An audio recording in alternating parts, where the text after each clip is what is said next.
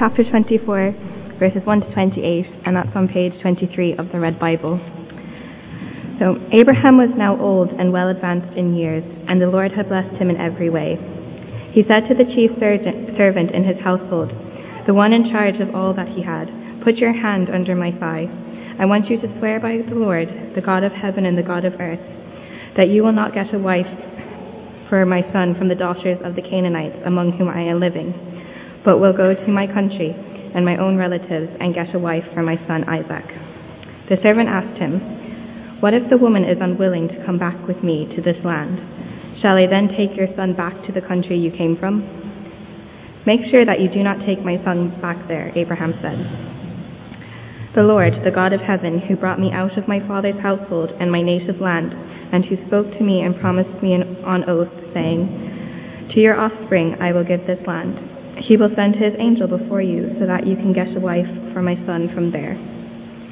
If the woman is unwilling to come back with you, then you will be released from this oath of mine. Only do not take my son back there." So the servant put his hand under the thigh of his master Abraham and swore an oath to him concerning this matter. Then the servant took 10 of his master's camels and left, taking with him all kinds of good things from his master. He sent out for Aram Naharaim and made his way to the town of Nahor. He made the camels kneel down near the well outside the town. It was well towards evening, the time for women to go out and draw water. Then he prayed, "O Lord, God of my master Abraham, give me success today and show kindness to my master Abraham. See, I am standing beside the spring, and the daughters of the townspeople are coming out to draw water. May it be that when I say to a girl, 'Please let down your jar that I may have a drink,' and she says, 'Drink, and I'll water your camels too,' let her be the one you have chosen for your servant Isaac. By this I will know that you have shown kindness to my master." Before he had finished praying, Rebekah came out with her jar on her shoulder. She was the daughter of Bethuel, son of Milcah, and was the wife of Abraham's brother Nahor. The girl, who was very beautiful, a virgin, no man had ever lain with her. She went down to the spring, filled her jar, and came up again. The servant hurried to meet her and said, "Please give me a little water from your jar." "Drink, my lord," she said, and quickly lowered the jar to her hands and gave him a drink. After she had given him a drink, she said, "I'll draw water for your camels too, until they have finished drinking." So she quickly emptied her jar into the trough, ran back to the well to draw more water, and drew enough for all his camels. Without saying a word, the man watched her closely to learn whether or not the Lord had made his journey successful. When the camels had finished drinking, the man took out a gold nose ring weighing a beka and 2 gold bracelets weighing 10 shekels. Then he asked, "Whose daughter are you? Please tell me, is there room in your father's house for us to spend the night?" She answered him, "I am the daughter of Bethuel, the son that Milcah bore to Nahor." And she added, "We have plenty of straw and fodder, as well as rooms for you to spend the night." Then the man bowed down and worshipped the Lord, saying, "Praise be to the Lord, the God of my master Abraham, who has not abandoned his kindness and faithfulness to my master. As for me, the Lord has led me on the journey to the house of my master's relatives." The girl ran and told her mother's household about these things.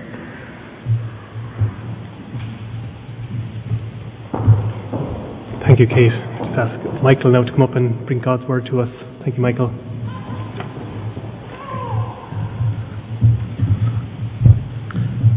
It's nice to be back with you once again in Carrigaline. I always enjoy coming over and sharing the word with you.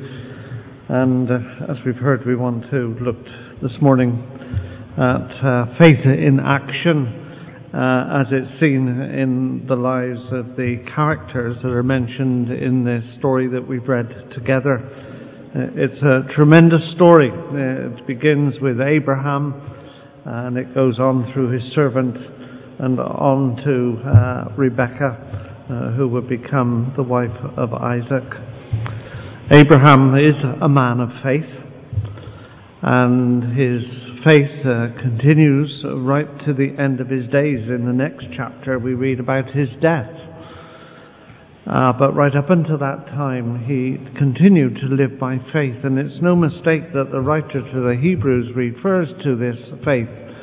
I was surprised when I looked at Hebrews 11 again, that nearly a quarter of that chapter, that catalogue, that photo album of men and women of faith, that quarter of that chapter is taken up with the life of Abraham and how he lived for the Lord. So here's this man, Abraham. He's getting on in years. He's nearing the end of his life, but he wants a wife for his son Isaac, the son of promise. And he sends his servant Eliezer to go out and to find a wife for his son.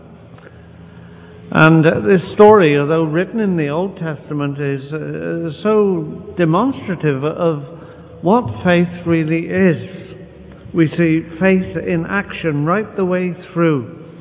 We have the story of how Rebekah does indeed come back with the servant and become Isaac's wife. Paul, when he's writing to Timothy, reminds us in his second epistle, chapter 3 and verse 16, that all Scripture is God-breathed and is useful for teaching, rebuking, correcting, and training in righteousness. And certainly this story, which is part of Scripture, does indeed train us in righteousness. It does show us the right way in which we ought to go. It's also, of course, a beautiful love story, isn't it?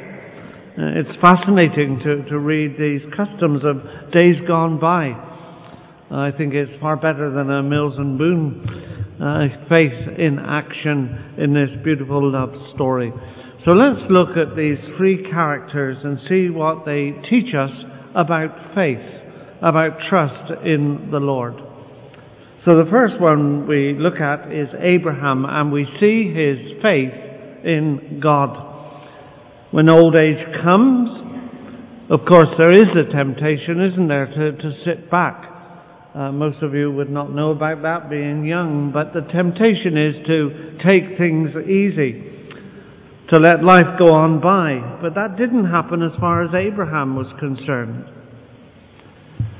The years had taken their toll. He was full of years. He was getting on. He didn't have the energy that he once had. But he did remember the promises that God had made to him. The promise that God was going to send a seed, and that seed had come in the form of Isaac. And God had said to him that through his seed all the earth would be blessed.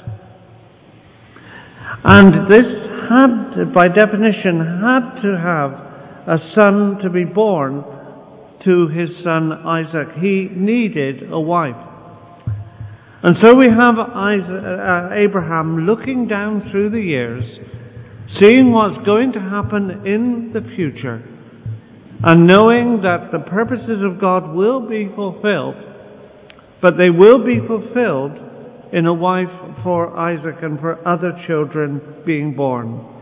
Put your hand, he says to his servant, verse 2, under my thigh. I want you to swear by the Lord God of heaven, the God of earth.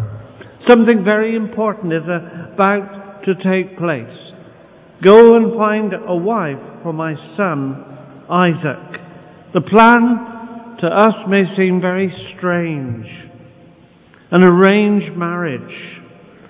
But this arranged marriage had its authority in heaven itself.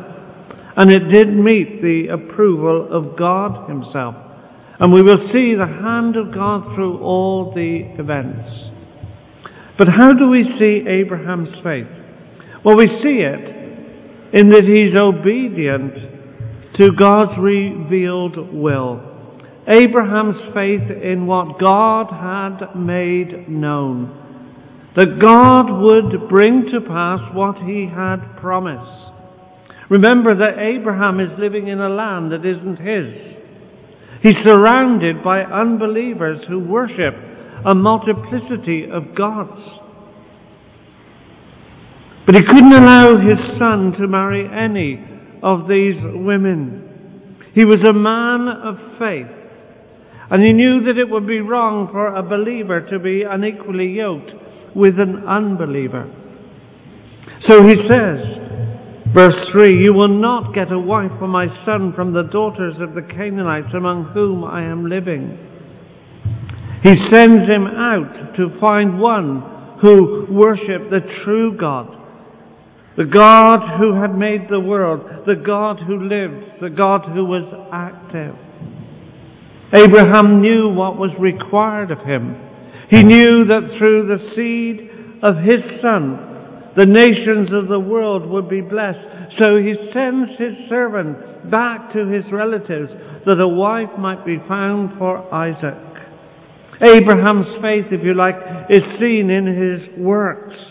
His one desire is to be pleasing to God. And how could he be pleasing to God if he was disobedient to the revealed will of God? And clearly there's an application for each one of us here this morning. Age, ill health, prevents us from doing what we would like to do. But we never reach that age in our lives when we stop being obedient to the will of God. We should always be committed to what God has made known to us in His Word, no matter what our age might be. Abraham knew what was required of him, and we know what is required of us if we are Christians this morning. We have it here in the Scriptures. God has made known how we should live our lives, what we should do. The whole revealed will of God is there for us to see. And if we're committed to God, and if God has spoken to us through His Word, then we must be obedient to that Word. We can never retire from this commitment. We have His commands to obey, and His commands, we're told, are not burdensome. When I was a young child, I used to go along to an organization which was called the Bible Club Movement. And they had a motto, and it went like this: God said it, I believe it, and that settles it. And that should always be our motto. God has said it. God told Abraham, I'm going to bless through the seed that you are going to bring into the world. And through his seed, the nations of the world will be blessed. And we are blessed because we are children of Abraham by faith. So what took place all those years ago has relevance to us today, as God calls us to live this life of faith, of being obedient to what God has made known in His words.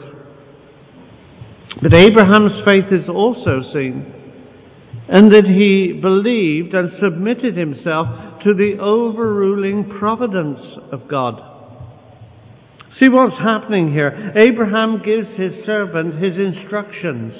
Verse 4, go to my country and to my relatives and get a wife for my son Isaac. He'd left his family almost 100 years previously.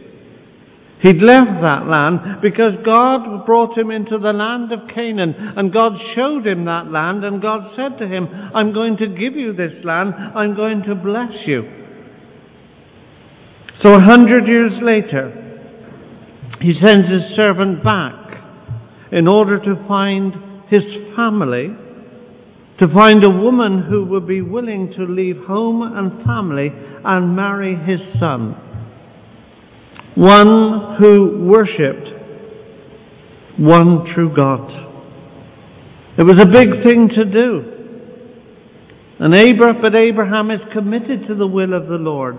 And he's also committed to the overruling providence of God. What if the woman doesn't come, says the servant? What if she's not willing to follow me? It was a legitimate question. Well, whatever else happens, says Abraham, Don't take my son back there. We have left that old life. We're committed to God's will, and we're committed to His providence. Look at verse 7. The Lord, the God of heaven, who brought me out of my father's household and my native land, and who spoke to me and promised me on oath, saying to your offspring, I will give this land. He will send His angel before you, so that you will get a wife for my son from there. Abraham was too far in his walk with God to lack confidence in God. God wasn't going to let things go wrong. Is there doubt in Abraham's mind? What does he say in verse 8? It appears at first reading that there's some doubt in Abraham's mind. If the woman is unwilling to come back with you, then you will be released from this oath of mine. Only do not take my son back there. Now, I don't believe this is doubt at all. We've emphasized the fact that he believes in the revealed will of God. But he's also believing that God is able to providentially overrule in all things, even if things don't turn out as expected. If things don't turn out as expected, if the woman isn't ready to go back, then obedience must be the hallmark. Obedience is required. Isaac is not to return, even if things don't turn out as we expect. You see, here is a man who was saying in effect that if things go wrong, I am there for you. I trust in you, the living God. And you are the living God who can be trusted regardless as to the way things turn out. Abraham wouldn't have known Romans 8 and verse 28, but he surely believed it, that all things work together for good to those that love God and to those that are the called according to His purpose. Of course, we know the end of the story, but Abraham at this time remained in ignorance as to how things were going to turn out. But he believes God, he trusts God, and he recognized that even if things didn't turn out as he expected them to, that God still had to be obeyed. He still trusted. And surely this is a principle that is vitally important as we face the circumstances of life. We commit ourselves to a life of obedience to the Lord's will if we are Christians. We take the Lord Jesus Christ as our Saviour and our Lord, and we ask Him to direct our paths. And we need to constantly exercise our faith in Him when things don't turn out as we expect them to. Abraham believed God. Do we believe God? Do we trust Him if things are not going as we expect? Are we going on being obedient? Or do we say, all right, as Abraham might have said, if the woman won't go, then I'll send Isaac back. But that couldn't happen because he knew God's will for his life. And we know God's will for our lives. We're called to be obedient to this word. So even when things go wrong, even when things are difficult, we are to trust Him. Faith in action. But that faith of Abraham is also seen in the servant. This servant was one who evidently knew God for himself, that God could be trusted. So we look at the servant's faith in God. This man who was sent out to find a wife for Isaac. Isaac, from whom would come blessing for the whole world, I remind you. We've never been given a responsibility like that. But we are given responsibilities to live for the Lord. And how can we live for the Lord? Well, we can live for the Lord as the servant did. Notice his faith as it is seen in his praying. How he is totally dependent upon God. Look at verses 12 to 14. He's travelled out through the desert. He's come to the well. And we read, "Then he prayed, O Lord God of my master Abraham, give me success today and show kindness to my master Abraham. See, I am standing beside this spring, and the daughters of the townspeople are coming out to draw water. May it be that when I say to a girl, 'Please let down your jar that I may have a drink,' and she says, 'Drink, and I'll water your camels too,' let her be the one you have chosen for your servant Isaac. By this I will know that you have shown kindness to my master." He's seeking God for himself. It's not a second-hand faith, for we find him in verse 26 and verse 52, as we will refer to again in a moment, bowing down and worshipping the Lord. He knew this God. He went out on his journey knowing that there were difficulties to overcome. He doesn't know where his Abraham's family are. He knows the danger of going ahead of God. Will God direct him? And so he seeks God in prayer, because the girl of God's choice must be found. It must not be his choice. So he leaves it in the hands of God. He's asking God to direct his steps. He's asking God to clearly show him the girl who will be the wife of Isaac. And as he prays, he expects. Of course, this man had seen the good hand of God upon his master Abraham. And his prayer is that God would continue to be gracious. O Lord God of my master Abraham, give me success today and show kindness to my master Abraham. And the girl comes to the well. Is this the girl that God has chosen? We have here an example, don't we, of believing prayer and the importance of prayer in the life of faith. I remember when we had our children a long time ago, but when we had our children, Rosemary, my wife, knew that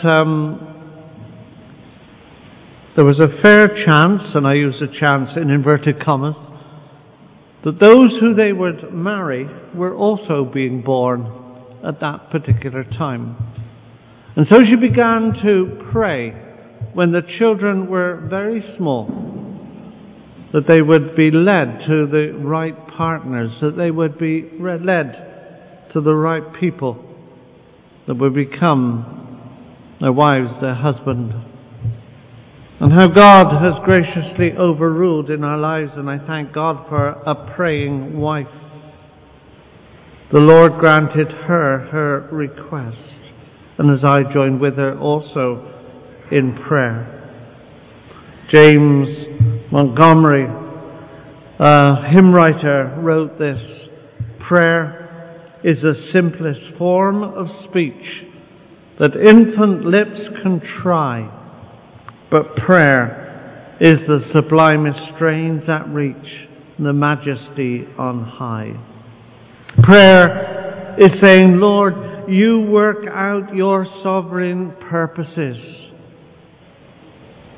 And we have this man waiting upon God, seeking God in prayer. And then waiting upon God, for we read in verse 21, without saying a word, the man watched her closely to learn whether or not the Lord had made his journey successful. Prayer. Are we a praying people?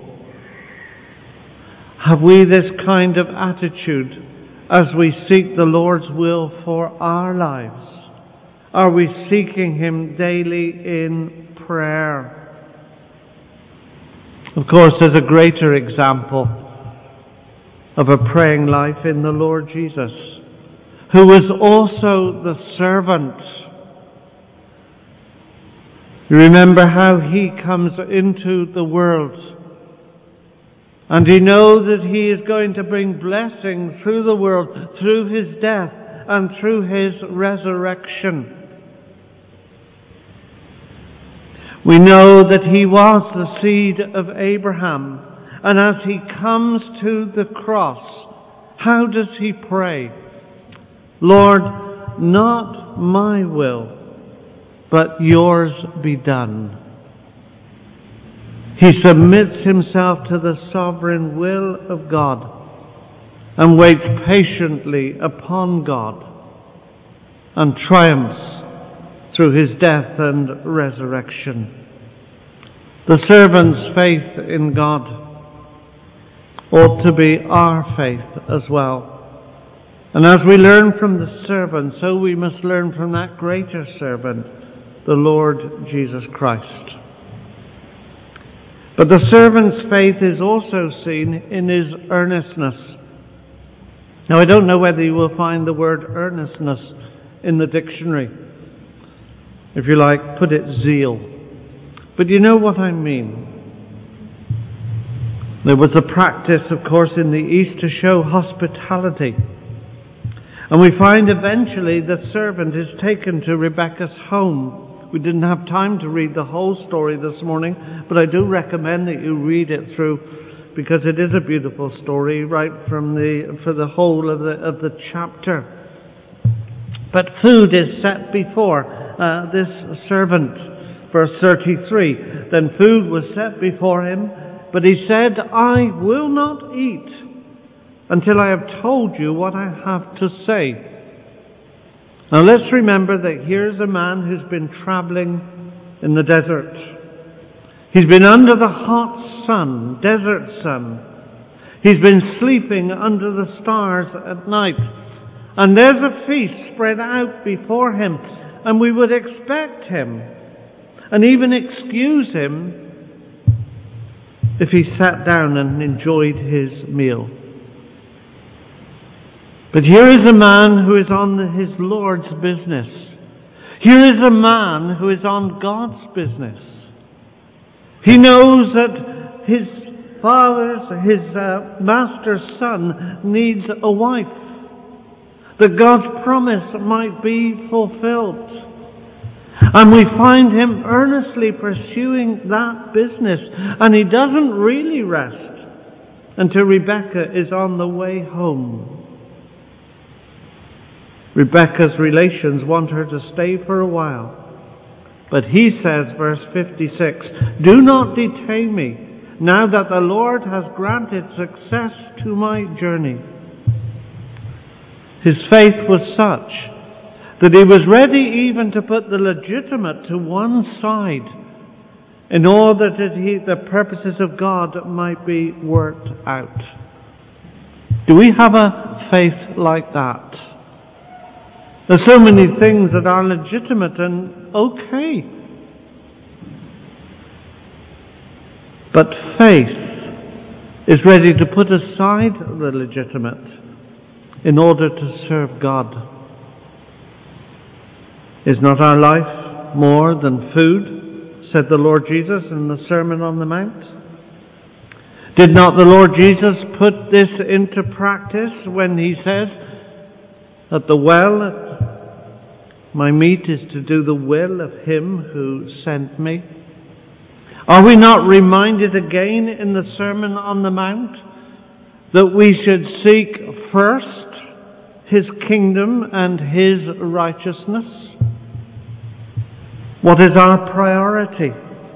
How earnest are we in the Lord's business?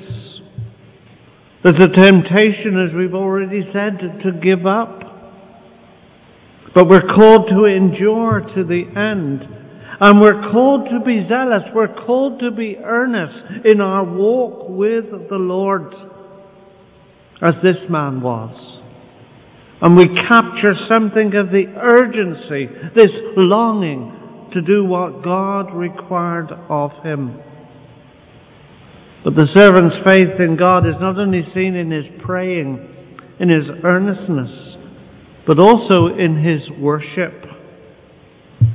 I think here is a man who worships in spirit and in truth. Rebecca comes and she draws water for him and his camels.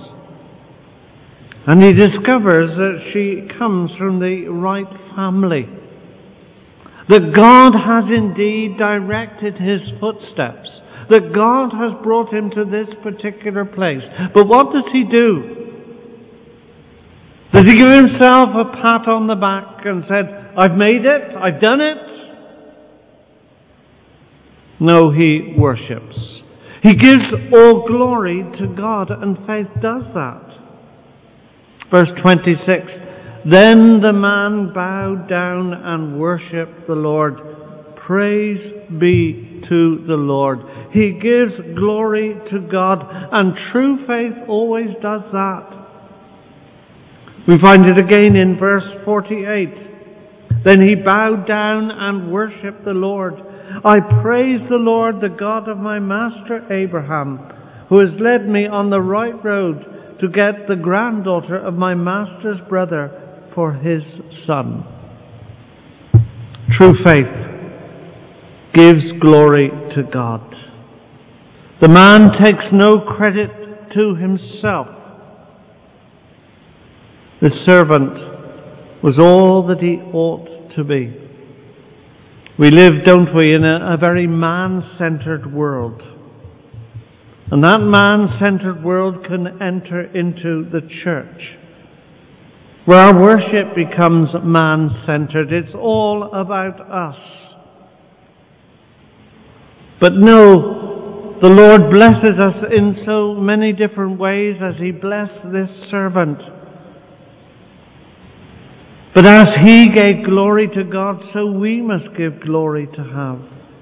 All that we have, all that we are, all that we are able to accomplish, all that we're enabled to do is of him, and to him must be all the glory. How dare we take the glory to ourselves? The faith of the servant. But finally, let's look at Rebecca's faith in God. How do we see that manifested in the pages of Scripture? Well, we see it first of all in her purity. Verse 16. The girl was very beautiful, a virgin. No man had ever laid with her. Her beauty was more than skin deep. There was a purity. There'd be no sexual laxity. She was all that a young woman ought to be. And it demonstrated, I would suggest to you, her faith in God. Do we have that kind of faith? How pure are our lives? Young men, young women who are here this morning, you're living in a world where you're being pressurized into a mold to live your lives in this particular way as the world lives. But when the time comes for your marriage, may it be able to be said of you that you are pure, that there's been no sexual laxity. A faith in God will show itself in the life that is lived in a world which is promiscuous. But Rebecca's faith in God is also seen in her works. Look at verse 17 to 20. Now we believe that a man is justified by faith alone in Christ alone for salvation. It is faith plus nothing that saves us. But faith without works is dead. Works shows our faith. And faith is put to test by the servant. Give me something to drink. And she runs and gets water for him, and offers to get water for the camels as well. Well, the story tells us that there were 10 camels. And I looked up some few facts and figures. Do you know a camel can drink 25 gallons of water? So she's not offering him a glass of orange, is she? She's going beyond the call of service. This was commitment. And she's not doing it for reward. Yes, there was a reward of bracelets, etc. But she didn't know that at the time. She is showing true hospitality, true love. She doesn't know the reason for it at this time. Yet she walks in obedience to the Lord. Not only in purity, but she goes the extra mile. And faith is ready to go the extra mile. It's ready to do more than what is asked. Give me a drink of water. Yes, and I'll give the camels as well. But finally, Rebecca's faith is seen not only in her purity and in her good works, but in her submission to the will of God. If you read the story carefully, you will see that she sees the hand of God in all that has happened, in all that has taken place. So when she is asked in verse 58, will you go with this man, this servant? She says, I will go.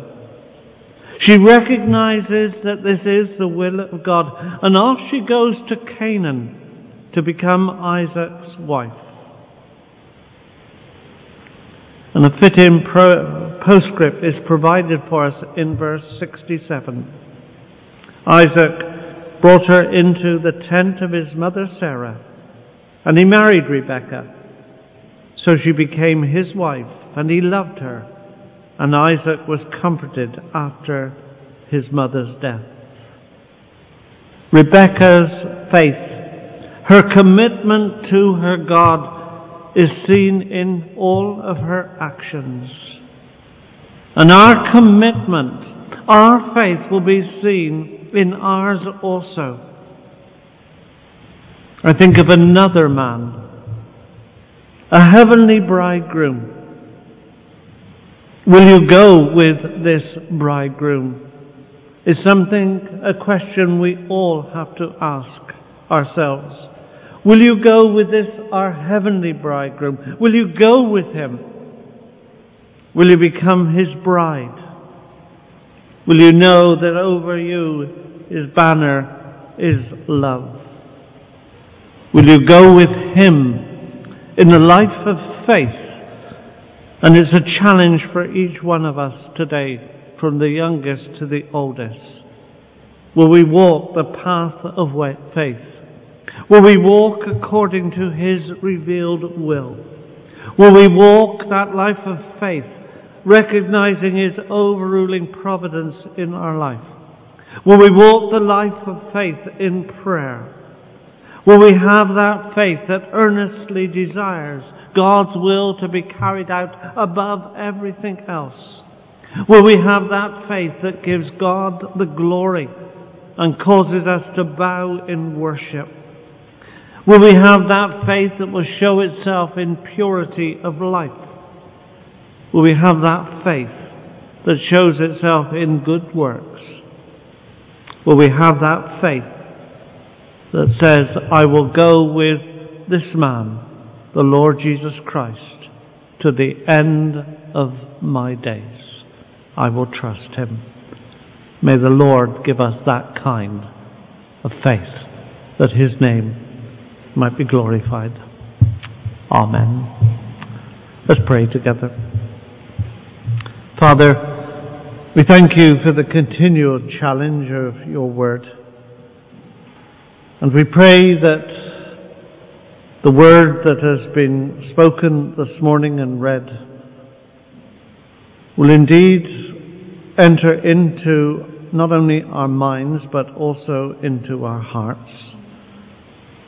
We pray that the evil one will not snatch away the seed, but rather it will bear fruit.